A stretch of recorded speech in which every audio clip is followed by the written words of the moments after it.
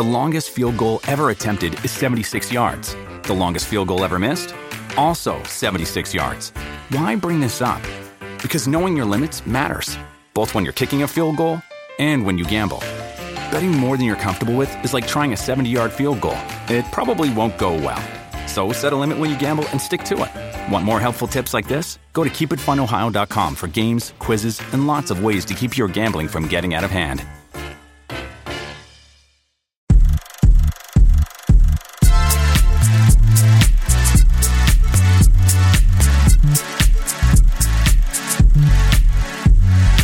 Hello and welcome to the movie podcast review of Ted Lasso Season 3. My name is Daniel, and joining alongside me on the pitch this morning is Shabazz. Hello, Shabazz. Hello, Daniel. Thank you for having me here. You know, I'm just so excited to play for the movie podcast this year. I think we're having a great year. I think really this year we're going to get out of the league we were before and get into the Premier League that we were meant to be in. I think so too, Shay. I really do think so too. What region would you say your accent is from in the UK? Oh, I'm not from the UK actually. I'm from Tokyo. This is just the native accent. You must have not heard of it. It's in the very southern part of Tokyo.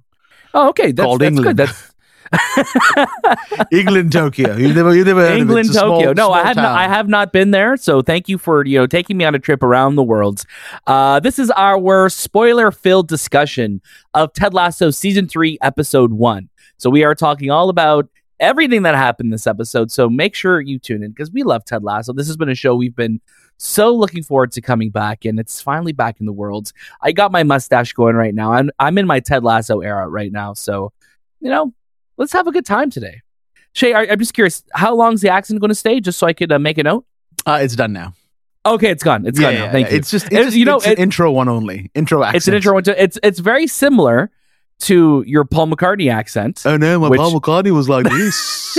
he was like, he couldn't believe that he was Liverpool. Here. I'm from Liverpool, and I believe that I've seen Ted Lasso in person, and he's a nice guy.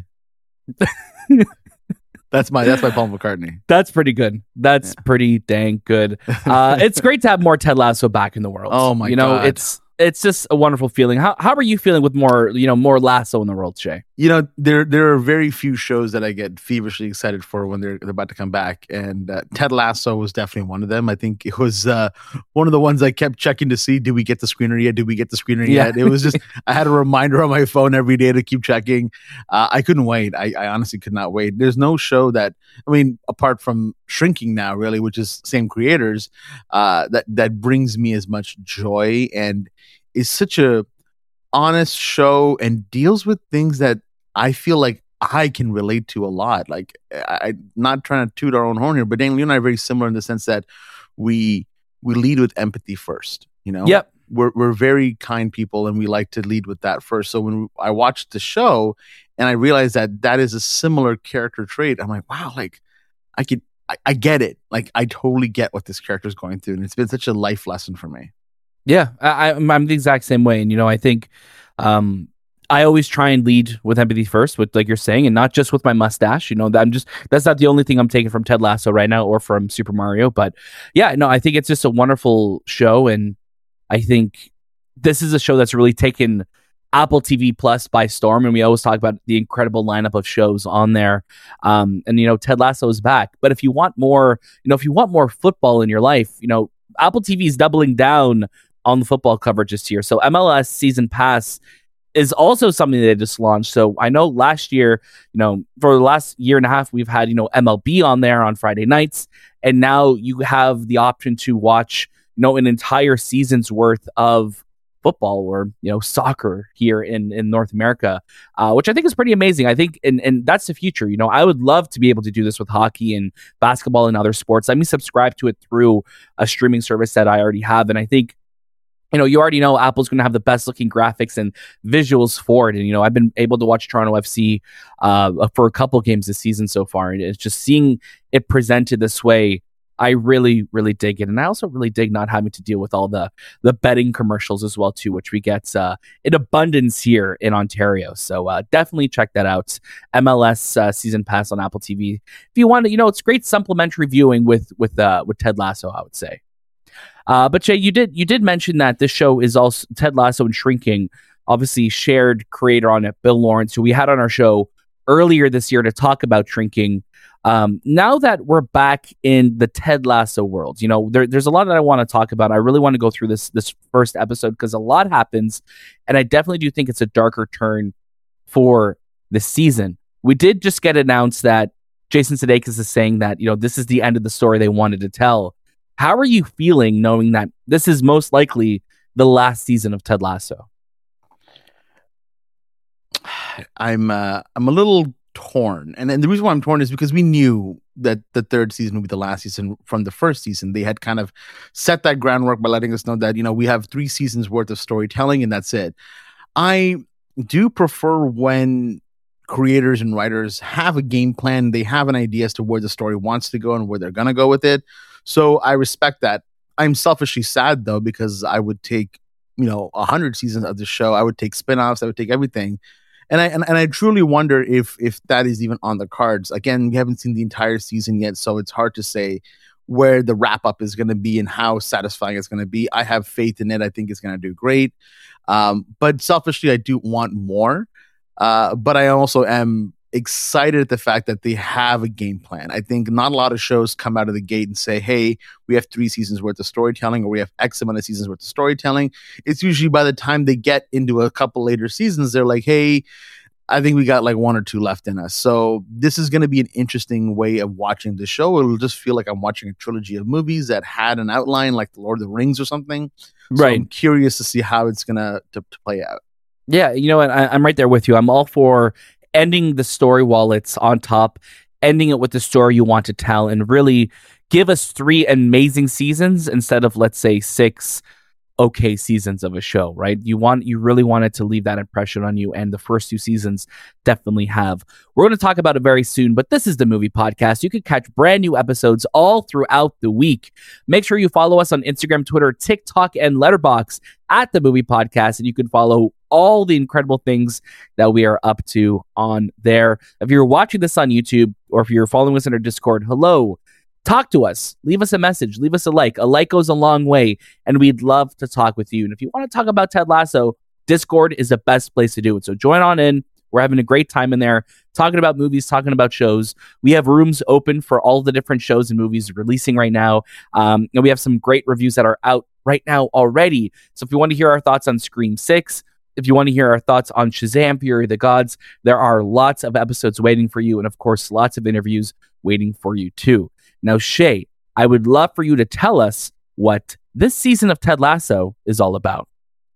In the 12-episode 3rd season of Ted Lasso, the newly promoted AFC Richmond faces ridicule as media predictions widely peg them as the last in the Premier League, and Nate, now hailed as a wonder kid, has gone to work for Rupert at West Ham United. In the wake of Nate's contentious departure from Richmond, Roy Kent steps up as assistant coach alongside Beard. Meanwhile, Ted deals with pressures at work. He continues to wrestle with his own personal issues back home. Rebecca is focused on defeating Rupert, and Keely navigates being the boss of her own PR agency.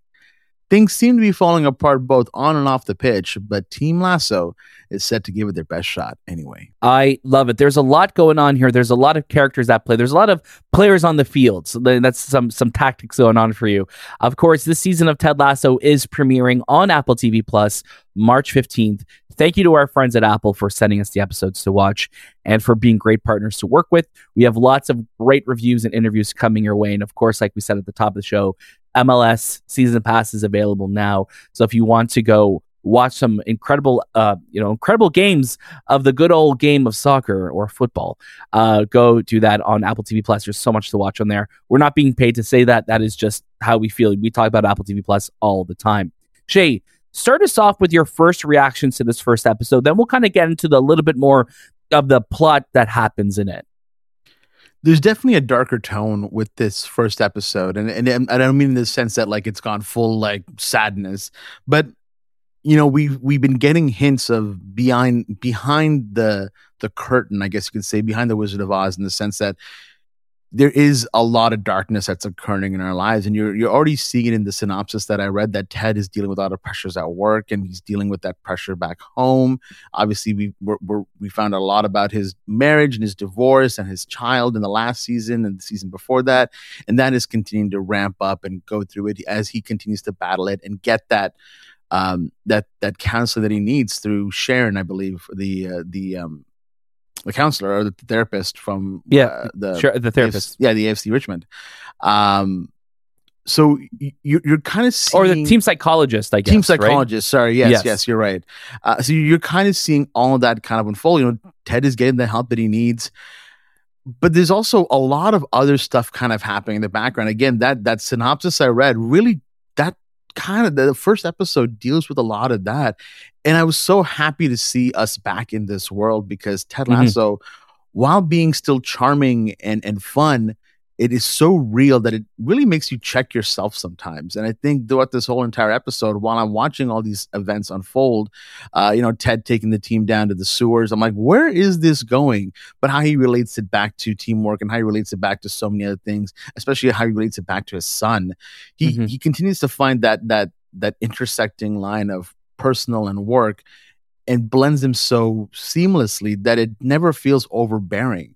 And that's what I loved about this first episode, that it deals with a lot of different things. I love Roy Kent. The fact that he's dealing with that breakup with Keely is tough, and you start to see in the later episodes how that continues to kind of build over. But I think another standout in this episode, who is going to be very hated, and I rightfully so. Nick Mohammed is doing a phenomenal job. Nate continues to be this just like an asshole, just a really big an asshole, just a really big prick. He's so evil, and there's that thing that he does in the last season and in this episode too, where he just spits onto the ground, and it's so disgusting, so gross. It's gross, so vile. But it's like, that's the kind of like sad, sadistic life that this man has lived, and we're kind of seeing him on the opposite end of Ted, who just both of these kids, growing up, never received love. Ted never received love from his dad the way he wanted to, and Nate never did either. And now you're seeing how Nate turned out. It's very interesting, right? It's very interesting how different livelihoods could lead you down different paths, obviously, but also they're so similar. And you see Nate's arc, and I think that's what's really impressive, is Nate's arc going from the kit man to being an assistant coach on the team, to having all the praise, to getting the ridicule, and just feeling like Ted left him behind, even though he didn't. Maybe Ted was focusing on other things, but Nate just constantly wanted that spotlight.